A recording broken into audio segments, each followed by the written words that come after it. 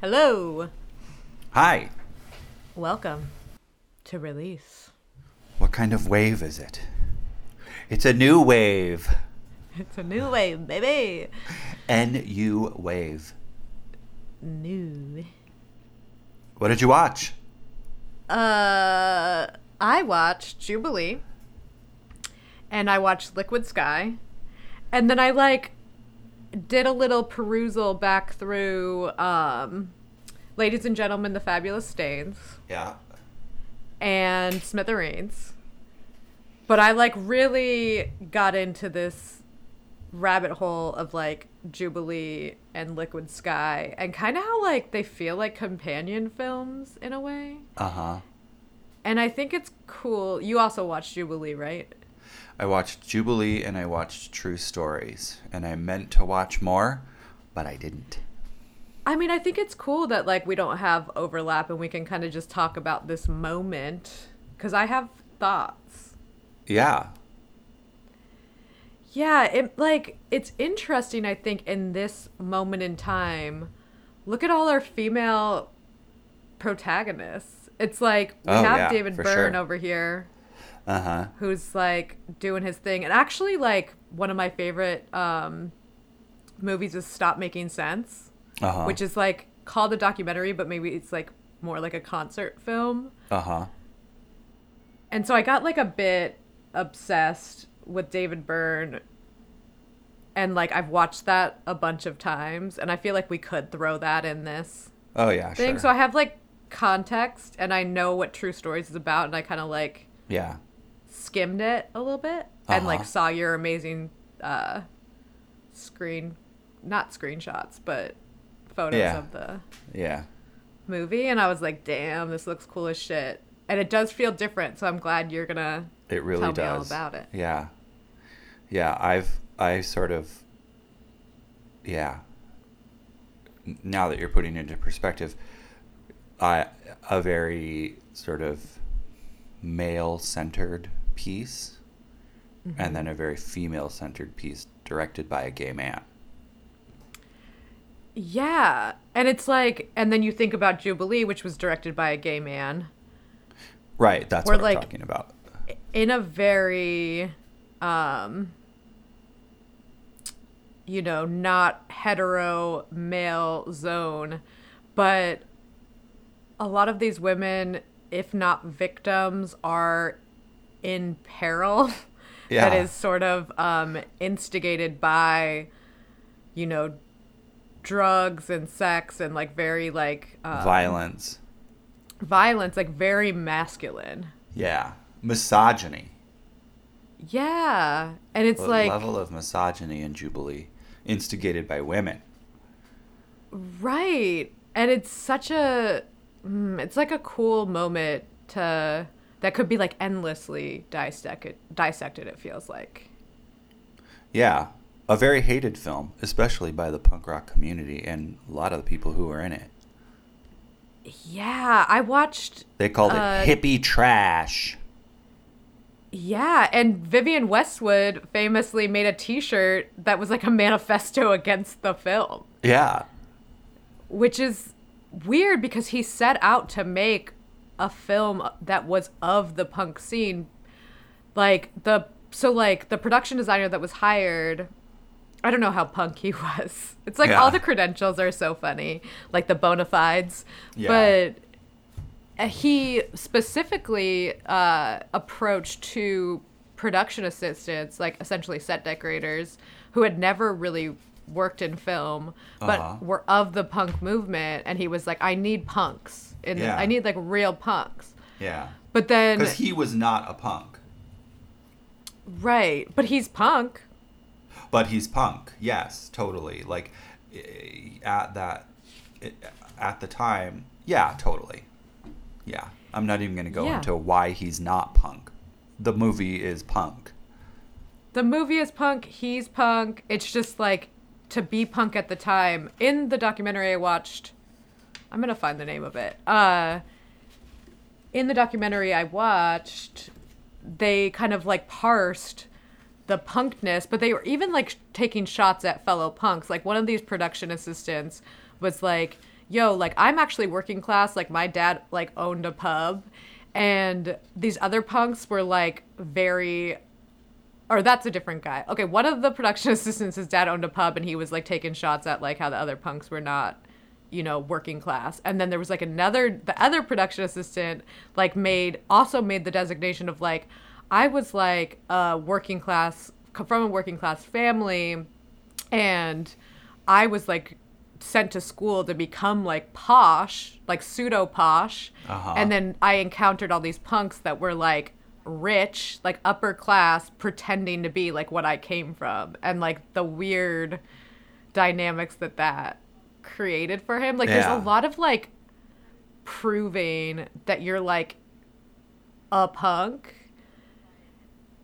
that is, like, and this documentary even was not made recently. It was like, it's so silly, right? Like, you either have a punk ethos or you don't. It's not really about whether you have, like, crazy hair or whatever.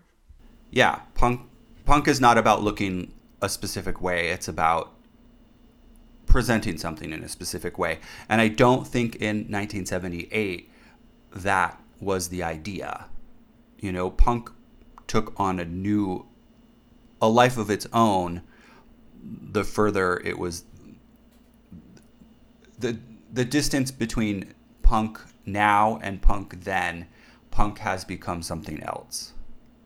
Yeah, and I do think it's like culture was so stiff and regimented in a way that we can obviously not relate to now, that, like, in the documentary, one of these production dudes was talking about how, like, Jordan was so certified because she would, you know, dress in her latex and her crazy platforms and with her, like, bouffant, essentially a modified bouffant, and she would, like, take the bus to go work at what was Vivienne Westwood and Malcolm McLaren's shop called at this time? It wasn't Sex, I think it was called something else, but to, like, go work. And he's like, that's, like, those are credentials, because you're, like, you're putting yourself out into the street looking a way that is only gonna grab attention, and most of it negative. So that's, like, now we can't really relate to that because you can kind of do what you want, and it doesn't necessarily reflect your actual, like, the spirit of how you live. But at this point, I think it did, because it was so sort of brave to step outside the norm in that way. R.I.P. Jordan. She passed away last week. Yeah. Shout out. And it seems like he did hang this film on getting Jordan, because it's like, that's your... And I know that at some point, what bands? There was the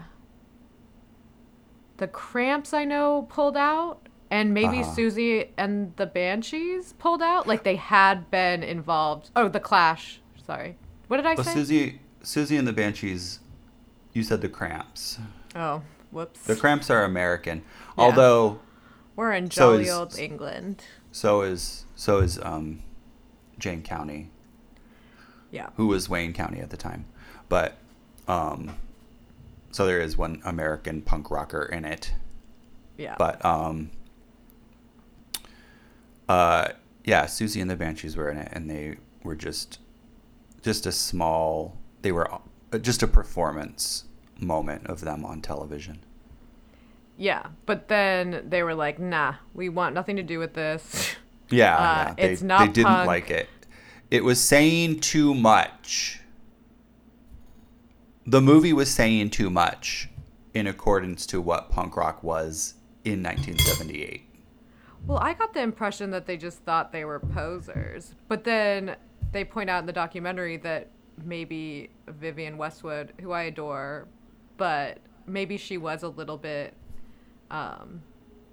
bummed to not have, like, a piece of the pie in a more significant way. And that's, like, her disdain for it. But, like, who could possibly know what was, you know, the inner workings? But to me, it's like Derek Jarman, the rest of his career kind of proves the point that he was totally the guy to make a movie like this, whether he was a punk or not. Yeah. He understood how to tell a story like this. And what I didn't realize is that his big break, he was a production designer for Ken Russell's The Devils, which is one of my favorite movies. And like, Oh. when I saw it in college, I I'll saw have it to in watch a anthropology class about witchcraft, because it's about the witch trials in Loudun. Uh-huh. And it's Vanessa Redgrave with like, you know, ankle length red hair, and Ken Russell, and it is like fucking crazy, so good. Like, the production design of it is incredible, and it opens with a scene that like you just have to see, but it's like the king emerging from like a clamshell, like wearing like an amazing costume, and so it's another big costume piece. Totally. And it's like, because I do feel like Jubilee is a big old costume piece too. Totally. The costume, it's like there's so many details. Like, I'm thinking of when Mad and Emil, played by Jordan, and Mad, played by Toya Wilcox, who was not a punk at the time, but became kind of a punk, but didn't know anything about this scene. I think she said she knew like a little about what was like happening on King's Road, but like besides that, like totally not tuned but in. She's amazing. Amazing. Her performance is amazing. But she was read as like like they were like, she's a poser because she just went in there and they cut her hair off and dyed it orange, and then had her play like this like super amplified punk. Yeah, it's called acting. Yeah. No, they Jesus were not Christ. down. Oh, I know. It's just annoying. It's like, it's a movie. It is. Yeah. You know, and like she was the one with the chops, for sure. Yeah, and she had a little bit of stage experience. She like went to college for acting, I believe, and then had like a little bit of stage time, but like was pretty like cold new talent. And she did say Jarek Jarman just like let her go, and she like was totally in that. But like there's a scene where they like beat the shit out of somebody. Who did they beat the shit out of? It's a cop. Oh yeah, it's a cop. Yeah. I couldn't remember. It's right before they throw that flaming bottle at the cop. The Molotov cocktail. Yeah. They're wearing these cool jumpsuits, and then they have pink rubber gloves. Like, kitchen gloves, like tucked into the like their shoulder, like a little strap on their shoulder, and I'm just like, these details are like to die for. Yeah. Like, what an eye. It's great. And also, seems to be prevalent, I don't know, in my 2 movie viewing experience, that a couple of very specific vernaculars, very specific language. What do you mean by that? Well, I mean, you know, it opens with Queen Elizabeth I asking about the world, asking about the future, and, you know, it's all very Shakespearean, you know, it's all spoken very poetically, and then we get into the present day, which would be the present day at the time, with London in ruins, still using like locations that had been bombed out by the Blitz from World War II, like from 1941. Yep. Like in 1978, still areas of London that are like reflecting like the Germans trying to wipe them out in a campaign of like World bombing domination. for like 8 months. Yeah. Yeah. But Yeah, no permits. And when we're in that world, when we're in 1978, that's a whole other language as well. You know, it's like this, it's almost like how Clueless has its own language. Yeah.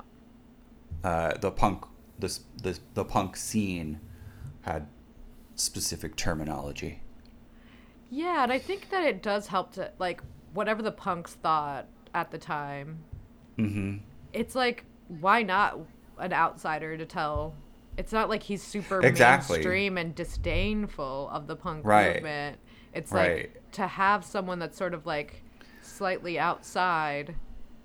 Yeah. That can be, you know, a really helpful point of view. And also his opinion of it was that, like, he didn't give a shit. Well, he didn't, you know, I'm paraphrasing. He didn't care if people liked the movie. He just cared that they knew that something was happening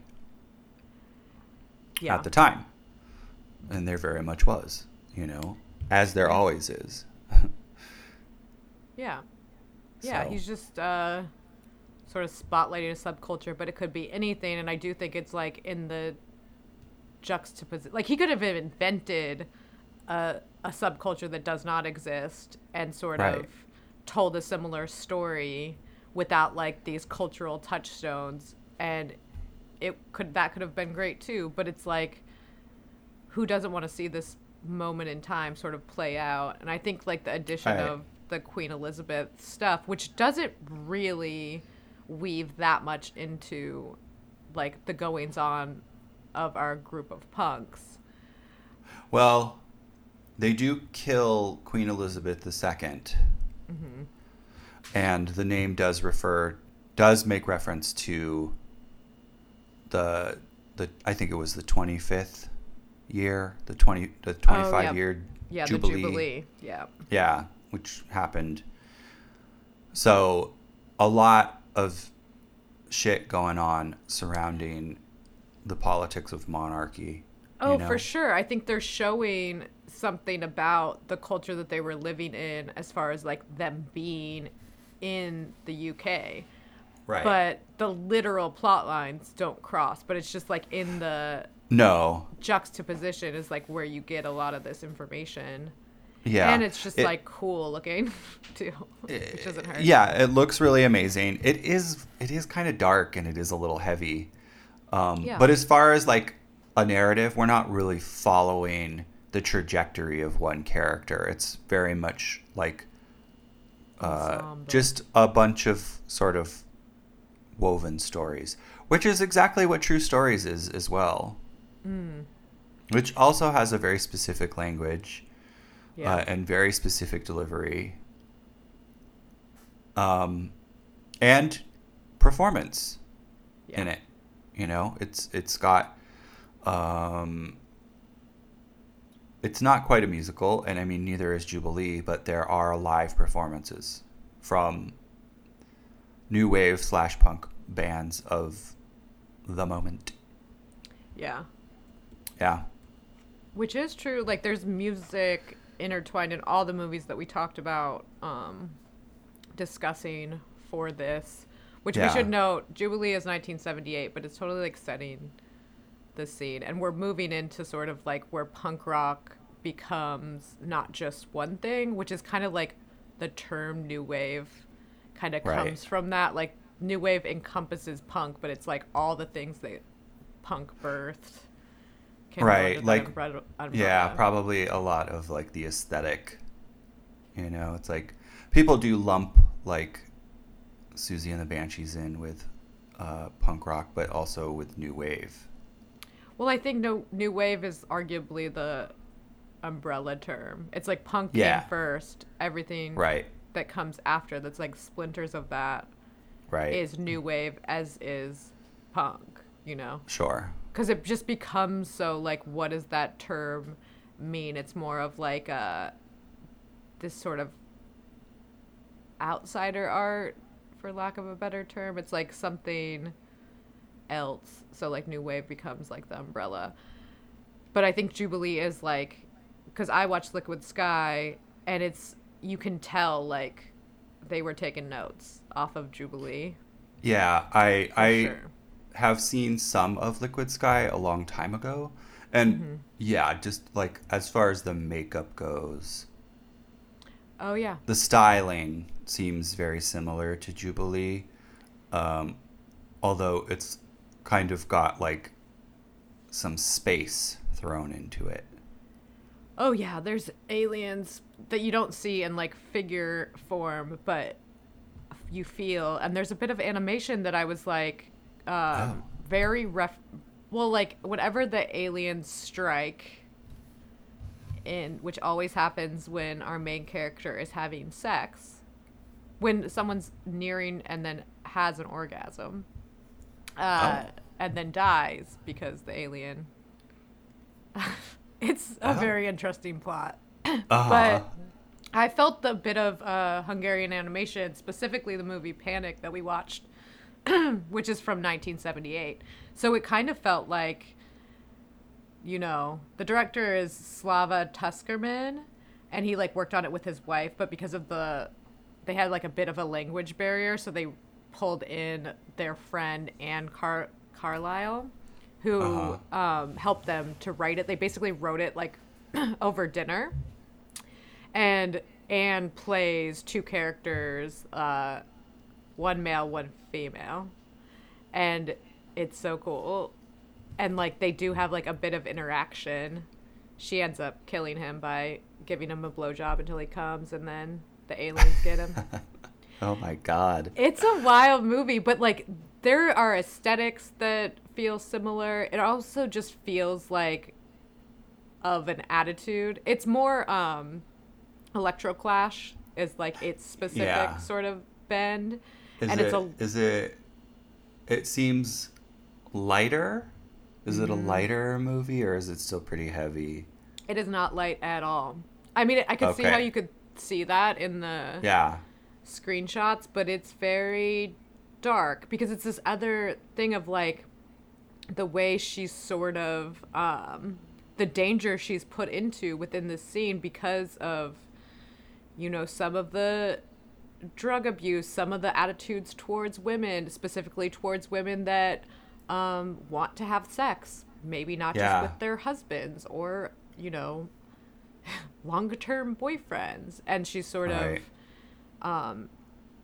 it's interesting because it's like you think of punks as being free, as being like the, you know, the natural evolution of hippies and free love and like this, but there's all this other, and it is a, you know, it's a movie that takes place in New York City, so we're across the pond from Jubilee's setting, but it's like the same old shit. Like, yes, you can like be a woman in this scene and have some sort of maybe even status, but you're still under patriarchy, you're still surrounded by misogynists, you're still a commodity as far as like sex and, you know, beauty and all of these old ways of being. So like even if like in theory attitudes have shifted, this movie kind of feels like it's about that they haven't really, you know? Yeah. And then there's aliens that are after, this plot is crazy. They're after, so like the premise of the film is that when you orgasm, that is like close to like an opiate, the chemical, and these aliens are after that chemical. Oh, so that's why they're like killing. I think this is what the idea is. And so like there's a lot of heroin in the movie that is like our main character, her roommate is like a heroin dealer and also performs in the beginning of the movie, and it's like pretty great. And then there's this like when she starts, at some point when the aliens are present, whoever she has sex with, if they come, then it's over. They die. That's it. But I mean, like, it's not light. Like, there's a lot of sexual assault in this movie. Oh, no. Okay. Ton. Interesting. Yeah. Did you like it? I do. Not the sexual assault. It made me feel very uncomfortable at a lot of moments, which, I mean, obviously that doesn't make for, like, a good or bad movie. Right. I think the visuals are really interesting. The way they did the music is insane. like, I love this idea. They manipulated real world sounds, and then they also programmed classical music into a synthesizer. Ooh, nice. Yeah, and so it's like it's really trippy, and like the director worked with the sound designer, but like the sound designer didn't see the music paired with the film until like everybody did. You know what I mean? Yeah. Like Uh-huh. they worked together in this like weird space of like the director being like, I need something like this, like it should go to from this to this, but not like actually like seeing the film. But if Yeah. when you watch it, it's just like that's such an interesting way to make a soundtrack. Okay. And you can feel it, especially towards the end, what is like real world sound Yeah. and how it's sort of manipulated. And it does echo like this animation that's hard to describe, except for it does remind me of Panic and that Hungarian short. Right. And it's like pretty abstract. It's like almost like heat waves of it's like through the alien's eyes, and it's like the heat waves that we don't really know that until the end, but it's clear that it's like how the alien sees the world when you get to the end of the film. And it's like almost like a target on the person, and they look like, you know, sort of like a heat wave, and then it gets like they sort of get exploded, and there's like a red dot that expands out, and then like this orb that like sort of shape shifts and then like gets further and further from the screen, if that makes sense. It's just like it's a cool ass effect. Like this movie is doing a lot of shit, and like Jubilee, it's like no money, no permits, Right. like written in one evening, like just an idea, you know. Yeah. That is interesting because it all ties together, you know, like you know, so we're London with Jubilee, we're New York with Liquid Sky, and then we're in Texas in True Stories, which also employs like moving west. Yeah, it employs the use of like both of these movies, like people who just are there, you know, like David Byrne had permits, David Byrne had permission, but he's also using local townsfolk, you know, and it's a different kind of movie that is kind of just telling a bunch of different stories. And he was inspired specifically by tabloid headlines. Hell yeah. But there is a ton of commentary on consumerism and what small town life is like now. You know, there's a scene in the mall, and he, you know, David Byrne as the narrator is talking about how, you know, shopping malls have become the new town square. And he's not talking about it necessarily with, you know, with disdain. He's not really lamenting the new position of the town square. But I was thinking about that today and thinking about how the town square doesn't even exist anymore. You know, there's this moment in time when people are talking about mall culture and how it's, you know, tacky and we're all consumers, but at least we were fucking seeing each other, you know? At least we had one. And I don't know your experience with the mall, but it's like I hung out at the mall every weekend, and like I didn't buy anything. Yeah. I hung out at the mall frequently. It wasn't like a regularly set thing, but I would ask my mom to drop me off at the mall. Yeah. You know, and it was just a lot of wandering around with like a little bit of allowance, maybe. Maybe an Orange Julius. Yeah, bad kids smoking at the fountain. Sneaking into the movies. Yeah. can't sneak into the movies on the internet with your friends. I mean, you can do some pirate shit, but like that's not fun. You know? Yeah, it's like how you knew what was going on with everybody, like who was dating who, like who picked who up, like at the park, like who's doing this and that, like right. How you knew what parties to go to, because like maybe at a Friday night someone would be like, "Oh, we're doing this." Yeah. Yeah. I mean, yeah, I don't you'd know. be like, yeah, I saw Jimmy at the nostalgia. mall, and he said that. Yeah, exactly. But I have seen True Stories many times. I had not seen it in a very long time. And this really was the moment for me in which I was so in love with it. I loved it so much. Cool. Like, it's on my list. Oh, like a top 10? Of like favorite movies. Ugh, okay, for I'm gonna watch it. Yeah. Like, never have I ever had a bigger crush on John Goodman. Oh, yeah. Yeah. Okay. He's got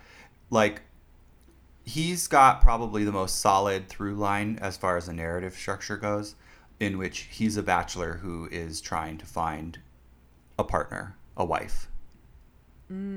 So we follow him.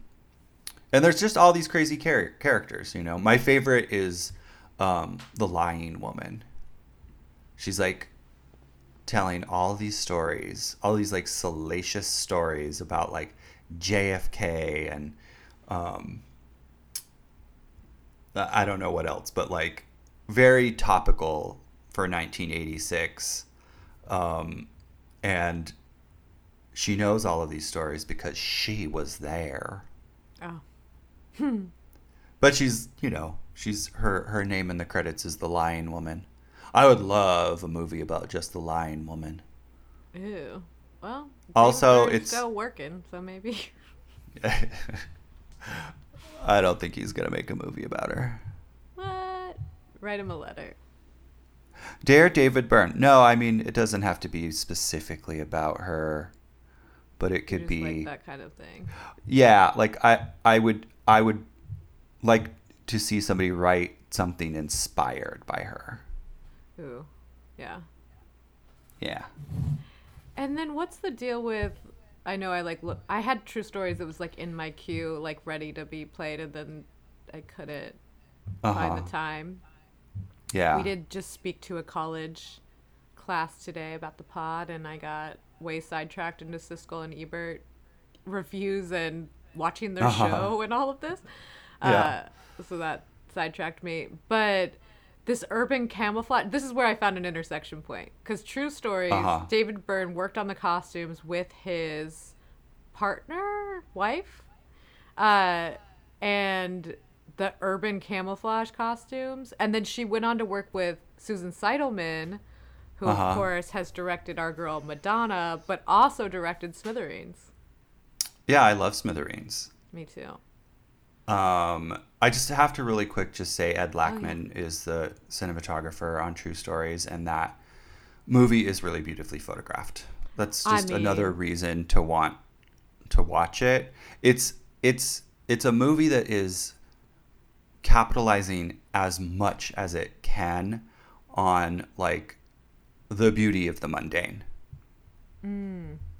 Oh yeah, I can see that just from your like little bits I've seen and your captures. But Susan Seidelman, Smithereens, another movie that utilizes a bombed out city as a setting. Yep. Like early 80s New York. Love. Which was not bombed by another country, but was literally torn apart by its inhabitants. And just bad in the late 70s, and bad politics, and the city went bankrupt, and yeah. Suburban starring sprawl. Yeah, focusing on that brat. Yeah, who's also like, you know, being preyed upon in various Yeah. ways. By music scene stirs. Yeah. Yeah. Yeah, opportunist fucks. Broke, Yeah. opportunistic, drugged out punk asses. Yeah. It's a thing. I love 19 late 70s through like mid 80s, actually even through like early 90s New York subway. Oh yeah. Like the Just like absolutely covered in graffiti vibes. covered in graffiti, yeah. Now they clean them up. It's like, who cares? I'd rather like, Yeah. you don't need to clean up the graffiti. Feel free to clean up the puke. Thank you. I'm down. But Yeah. it's like, I don't need it to be, it's almost sadder without it. Yeah, decorate that shit. Yeah. I think that the reason that everybody is so against graffiti is because they don't want people talking. Because graffiti, sure. Yeah. graffiti, graffiti talks. Graffiti Yep. says things, and they don't want other people's propaganda. They want, Yeah, don't think, guys. Nuva Ring or whatever, ads. Yeah. I don't know why Nuva Ring. That's just, the first one that came to my mind. Yeah. What do I know about a Nuva Ring? Silly ads. Right now, all over the subways are like something that's like, it's obviously like a finance bro app or something, but it's saying Ew. like, stop like crypto-splaining to me or something. It's like playing off like Shut mansplaining. Yeah. And I'm like, you're the finance bros too, dog. Like, what are we talking about? Yeah. All those subway ads. And I'm stop like, trying to this shit work? reappropriate mansplaining. It's something like that. I might have it off, but that's the vibe. And it's Yeah. like the same people that made this ad are totally crypto-splaining to everybody. Yeah. Whatever. Put it in your Whatever. crypto diaper. Yeah. Yeah. Oh, yeah. Susan Seidelman loves New York. I love her New York. Like, I love her very New cool. York too. And I love her Smithereens to Desperately Seeking Susan jump, because it's like it really is just the difference between the budget, Sure. Yeah. It's a different story too, but I love what she gets to photograph in Desperately Seeking Susan. That movie, Yeah. I mean, I've talked about it before. It just was a huge influence for me, It really modeled Movie. it really modeled for me what the idea of New York City was, Yeah. which is much different now. Oh, absolutely.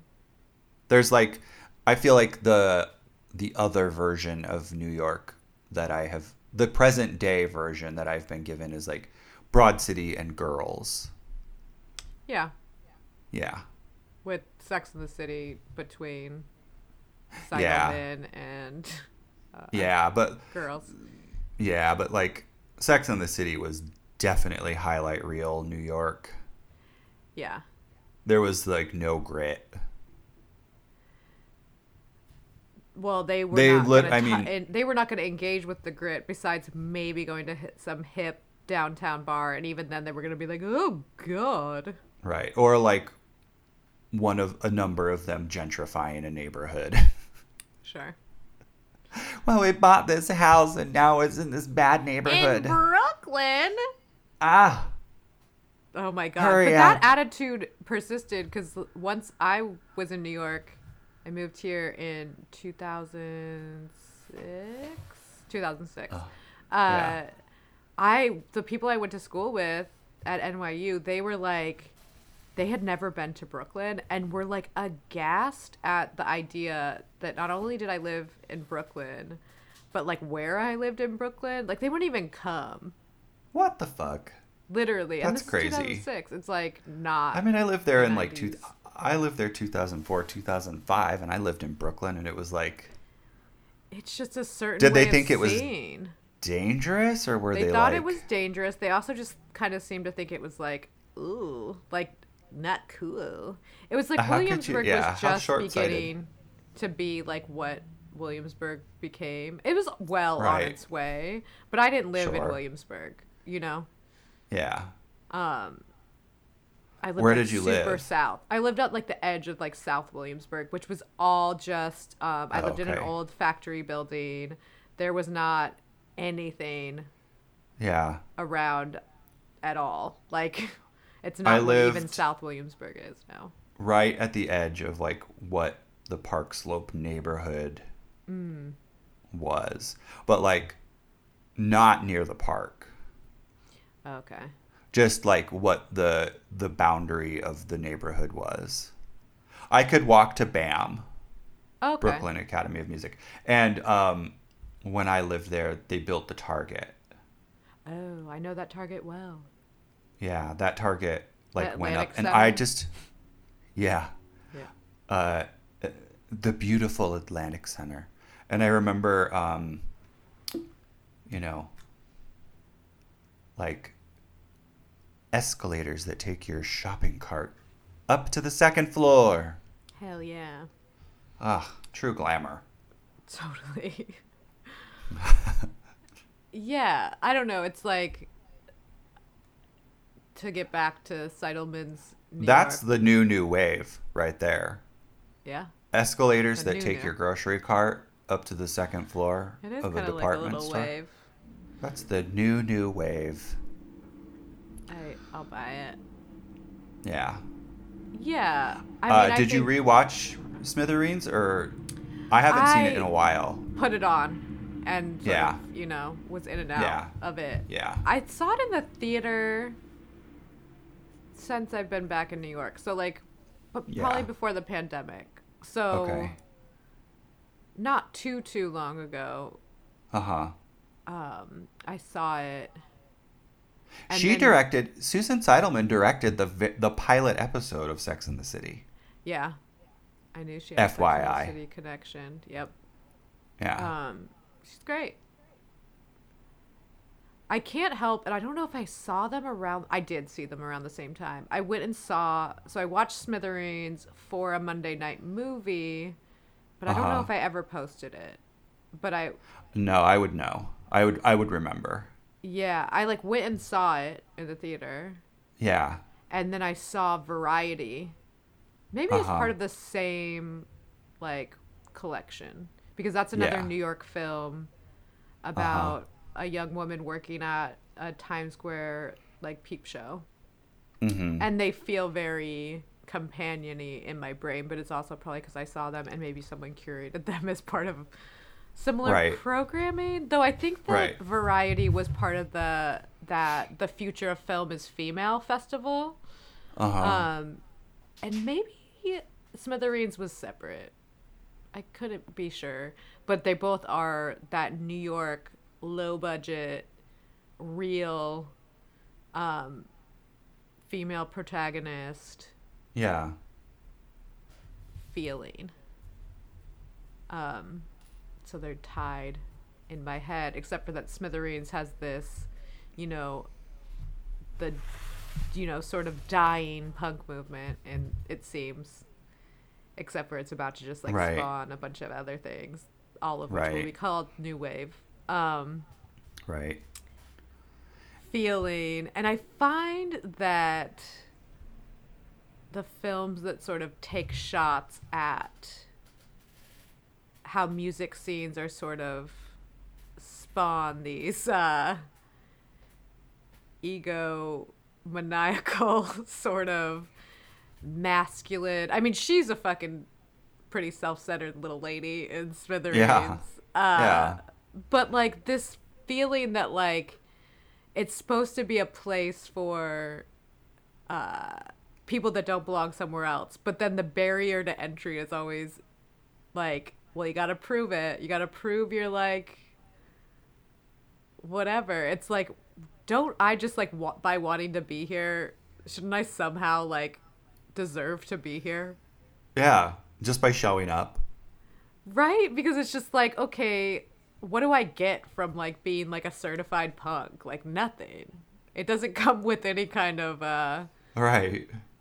anything but acceptance and like, what is this deal? But it's like that was my experience of music scenes that I was part of was that always, especially as a woman, you always had to have proof of your worthiness. And so anything that kind of pokes at that, and that's why I found like the Jubilee backstory where Vivienne Westwood was like, not punk, when like now it's like you look at Derek Jarman and his like interesting artistic output, it's like, who's more punk? Yeah. You know? Yeah. Like he made that film Blue, which I listened to. John Waters is obviously a fan, like as if we couldn't have guessed. Talk about it in an interview, and like the way he was like praising Derek Jarman, it's like he was doing really interesting shit. And well, Adam Ant was kind of bemoaned the film when it first came out, but now, you know, has gone on to say that Derek Jarman was a gay terrorist filmmaker. Hell yeah. You know, so like that's like ultimately punk right there. Of course. Yeah. Yeah, it's like punk so often at this time, but like probably through all of time, and I think maybe less so now. It's like if you didn't have the trappings, then it was like somehow like there was so much proof involved, except for if you could just like somehow fall exactly into this mold. And it's like, isn't that what we were rebelling against in the first place? Yeah. The mold also changes. It shifts, especially with new young generations. They all have different ideals, and they have different things that they don't want to exist anymore. Right. Well, something can so easily become like passe, and then it's like just an emblem of your like outdatedness and your like sort of being part of the trend or whatever. Right. Well, it's like normcore, you know, where it's just like, well, I don't want to dress wacky. My version of dressing wacky is now to dress really fucking normal. Yeah. Yeah. Which is kind of an interesting idea, and then so many people latched onto that as like a trend too. It's all like very what does it all mean? None of it means anything. Right. It's just all costume. Self-expression. Yeah. Oh, there but is. But also, you know, maybe not a little. Well, I mean, I think what's like really what is individualism really, you know? Right. And I think that thing about like Jordan, I do think it's like it says something if you're willing to go out in the world and, you know. Well, as a woman, you know, she's got one ball of wax to deal with as far as harassment goes, and she's putting herself in a position to accept more. Yeah. You know? Yeah, and it's like that, I do like respect that. Yeah, for sure. That it's like you're like stepping way outside the lines and kind of proving that the lines don't mean anything. There's a line in Liquid Sky that this makes me think of where you know, our main character is all dressed. She's like getting ready to like, she's a model, so she's like taking photos or like dressing up to go out to the club. It's like not totally certain what's going to happen next. Right. And she has face paint on, you know, she has like this short hairdo that's sort of like spiked up a bit, and like this wacky like little mini skirt, all this shit. And one of her old professors is there, and they obviously had a sexual relationship when she was a student, which is barf. And he's like accusing her of dressing in costume, and he like calls her a freak show, and she says, "Are you trying to say your blue jeans aren't theater?" Yeah. And it's like, of course they are, because you're a professor, and like maybe you would wear a suit in like another time, but your blue jeans are like showing that you're like not that kind of professor. Like we're all dressing up.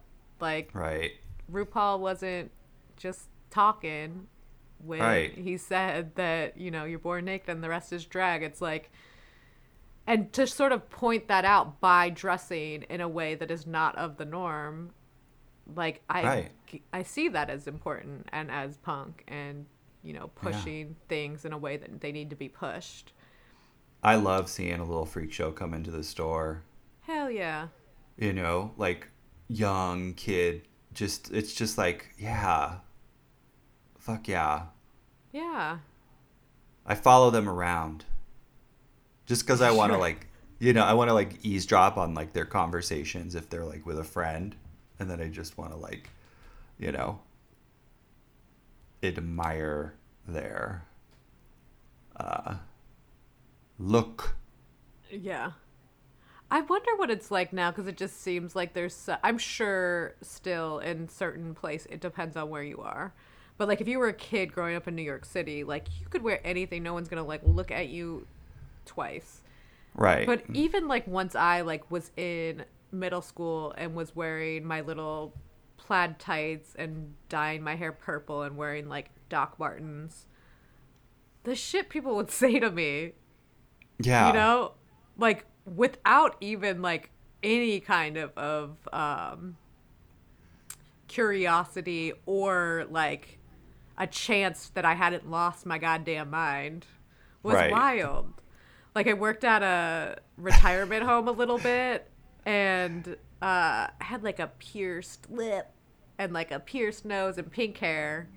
Yeah. And I remember, like, one of these older gals that lived there was like, you'd be pretty if you didn't, like, have all this going on. And it's just, like, the ways that people, like, Right. to, like, a fucking 15-year-old girl. Like, Right.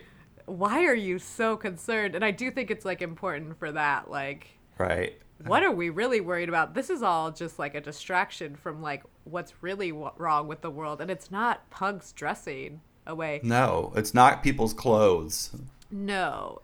And so it's, like, that's what all of these things, Yeah. all of these movies kind of have in All common is, like, the, the drive to be different and, like, all the Right. things that come with that.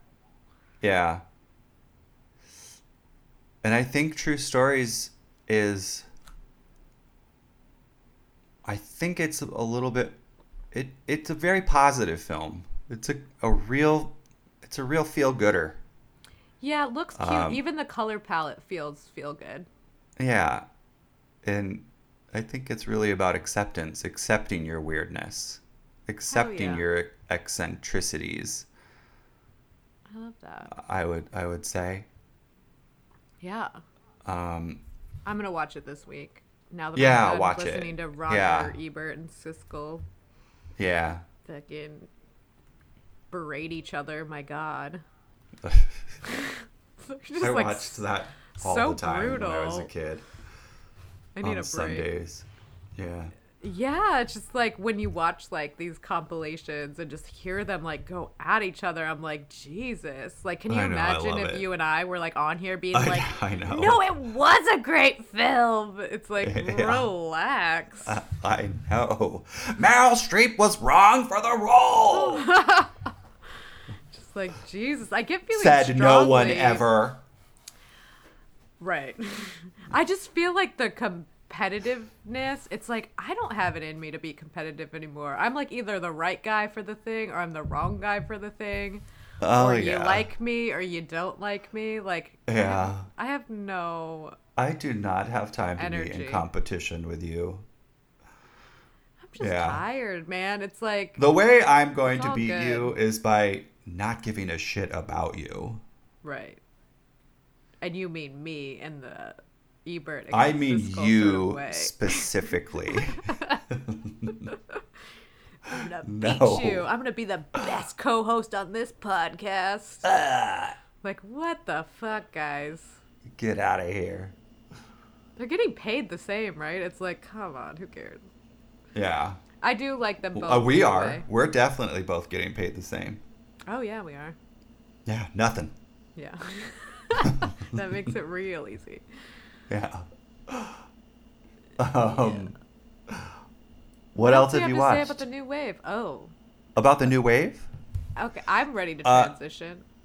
Well, I did watch a movie. I thought a lot about other movies that are not particularly new wave but that did use new wave music because of its popularity at the time, and a lot of John Hughes movies, of course.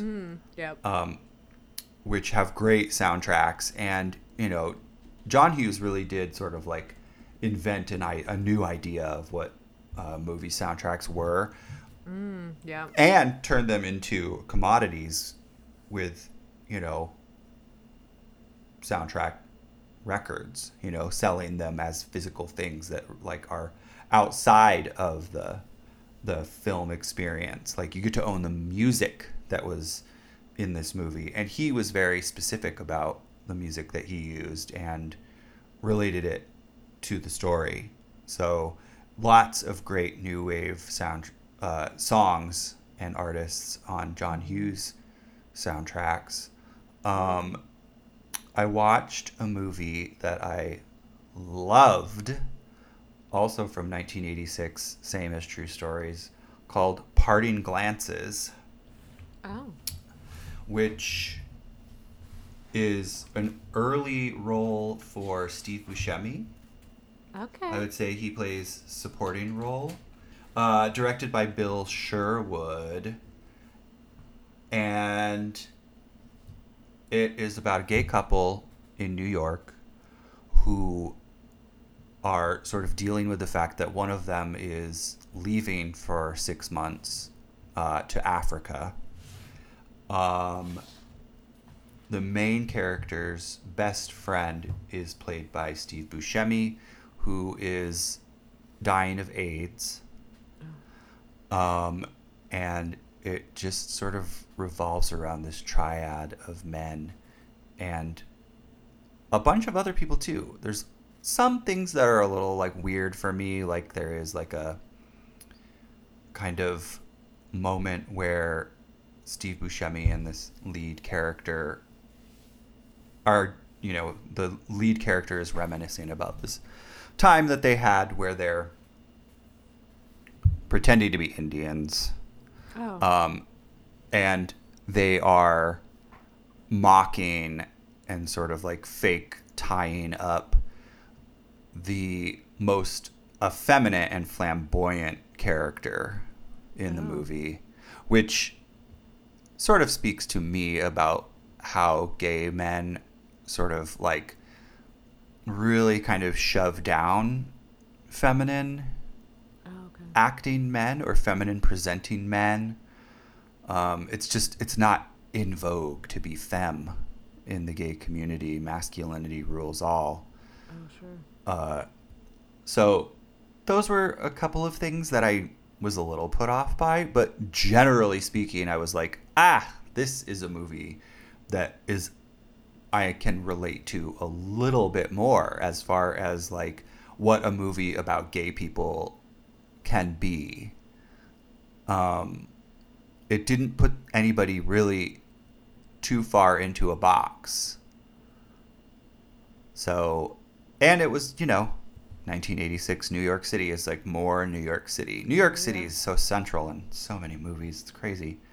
Totally. But I really, really enjoyed Parting Glances. Yeah, I'm going to put that on my list too. Yeah.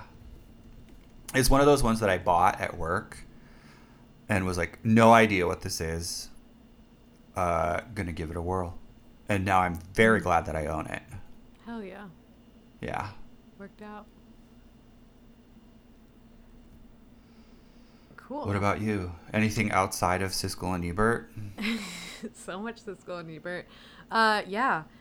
So I have started watching Minx, which is a HBO show about the forming of a magazine in it's like the early 70s, maybe 72. About, yeah, I guess it's like early 70s. It's like this young feminist starts like an erotic magazine for women sort of by accident because like the only publisher that's interested in it like publishes porn. So he's like, well, we could take your magazine and like do this thing. So I've been watching that and enjoying it. I've been like catching up on the zeitgeist. So I watched that. All period pieces. And then I watched Winning Time: The Rise of the Lakers Dynasty, which I also think is cool. But scripted, right? Scripted. These are both scripted shows. And then I dipped into some comedy, including Kat Cohen's comedy special, which is like a lot of singing. Like she's like doing a bit of like cabaret style singing, which I just think is like really refreshing to like use that form. And so like worth a watch. I also listen to her podcast, so I'm sort of like, I was already in. I'm like sort of like, I gotta see what this is about. It's not like everything to me, but I think it's really interesting, like, to take this direction of like infusing comedy with song and like sort of a character that she's creating that like runs throughout, that you're like, what's real, what's not real. Super cool. And then I fucking rocked my own world by turning on the Gerard Carmichael special, which I was a big fan of the first two specials. The first one's directed by Spike Lee at the Comedy Store in LA. Like, really good. The second one's directed by Bo Burnham. Really good. This one, like, I'm going to reserve the right to do like a mini-sode on it once you've watched, because I really want to see your take on it, because I think you'll have a lot of feelings about it. It is one of the most vulnerable things I've seen ever. And also what's really interesting about it is he's pointing out how vulnerable it is by being like, I wish this wasn't so weird.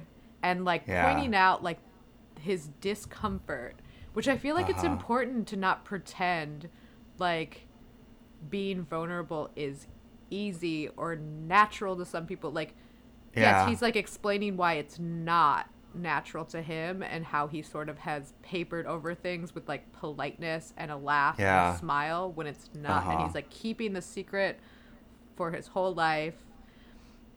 And it's just like, I laughed, but not like you laugh at a comedy special. Not like I laughed at his last two comedy specials. Like, he's funny and he is so like just enjoyable to watch. Just like his physicality, he like sits down during the whole thing, but like the way Bo Burnham shoots him like in close up like is beautifully directed in that way where you almost like wouldn't even notice, except for I just like had read it's Bo Burnham and I think he's doing interesting stuff, so that I'm sort of like watching the camera move and what it's showing, and it totally adds to like the sentiment of the thing and the realness of the thing.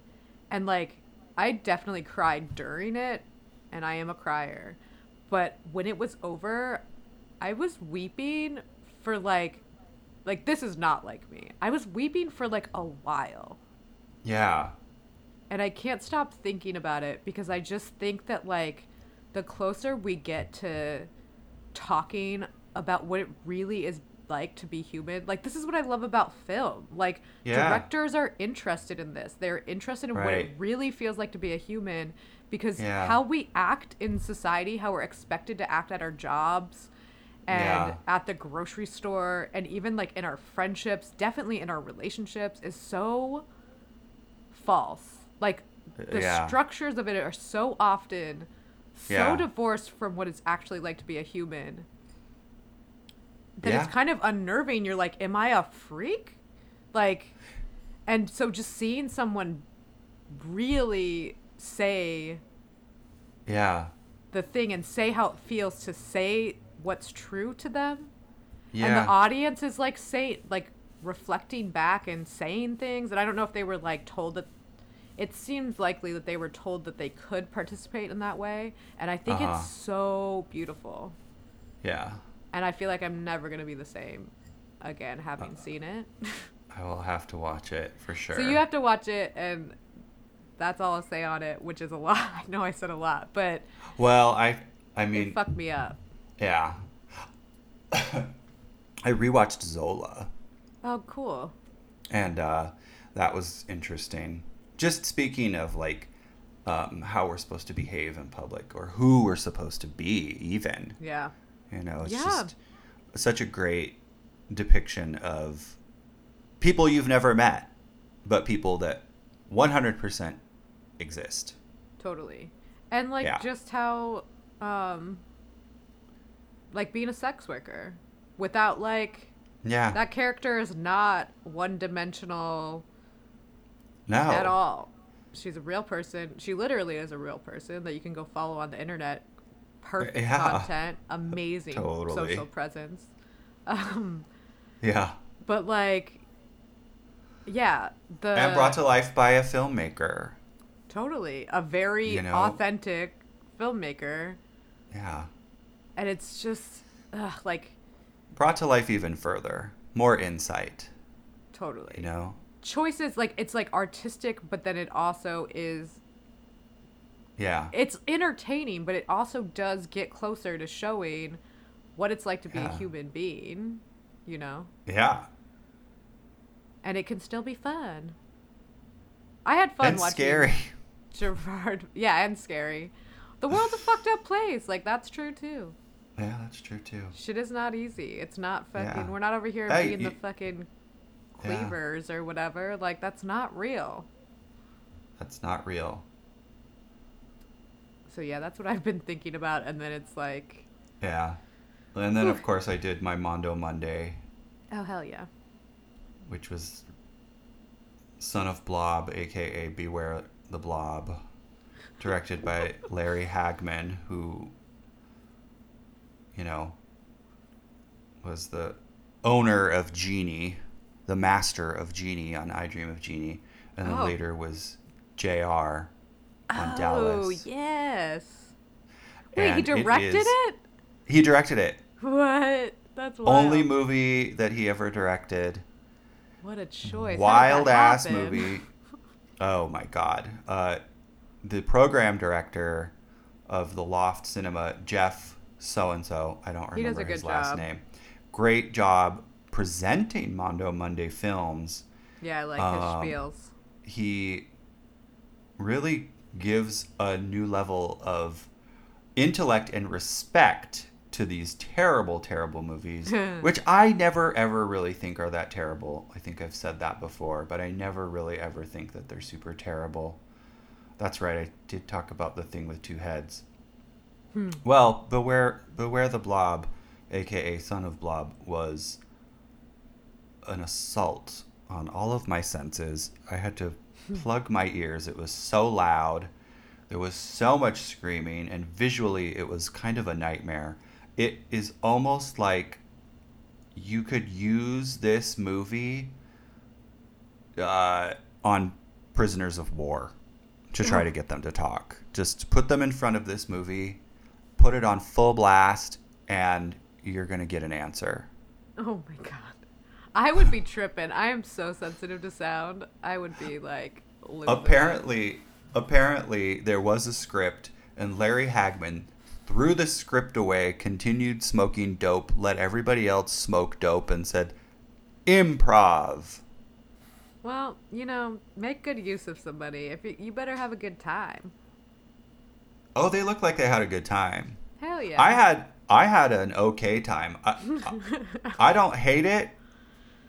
And I definitely recommend it because it certainly was an experience. But I will say, beware. Yeah. The Blob. Cool. Well, you're Caroline. You're Paul. You're at Womanhood. You're at You Don't Want to Go In There. I sure am. And we're Release Pod. Release_pod on Instagram. Release.pictures on the internet. And we hope you enjoyed it. Thanks for joining us. Smell you later. Talk to you soon. Goodbye. Goodbye.